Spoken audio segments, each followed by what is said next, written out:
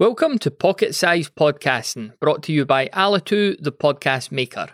And on this episode, we're asking the question, do I need a podcast website?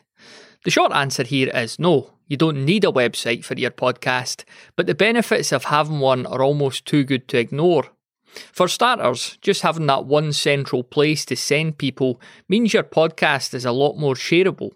We already know that podcast listening happens in hundreds of different places, so it simplifies things when you can just say, find us on mypodcastwebsite.com or whatever that URL happens to be.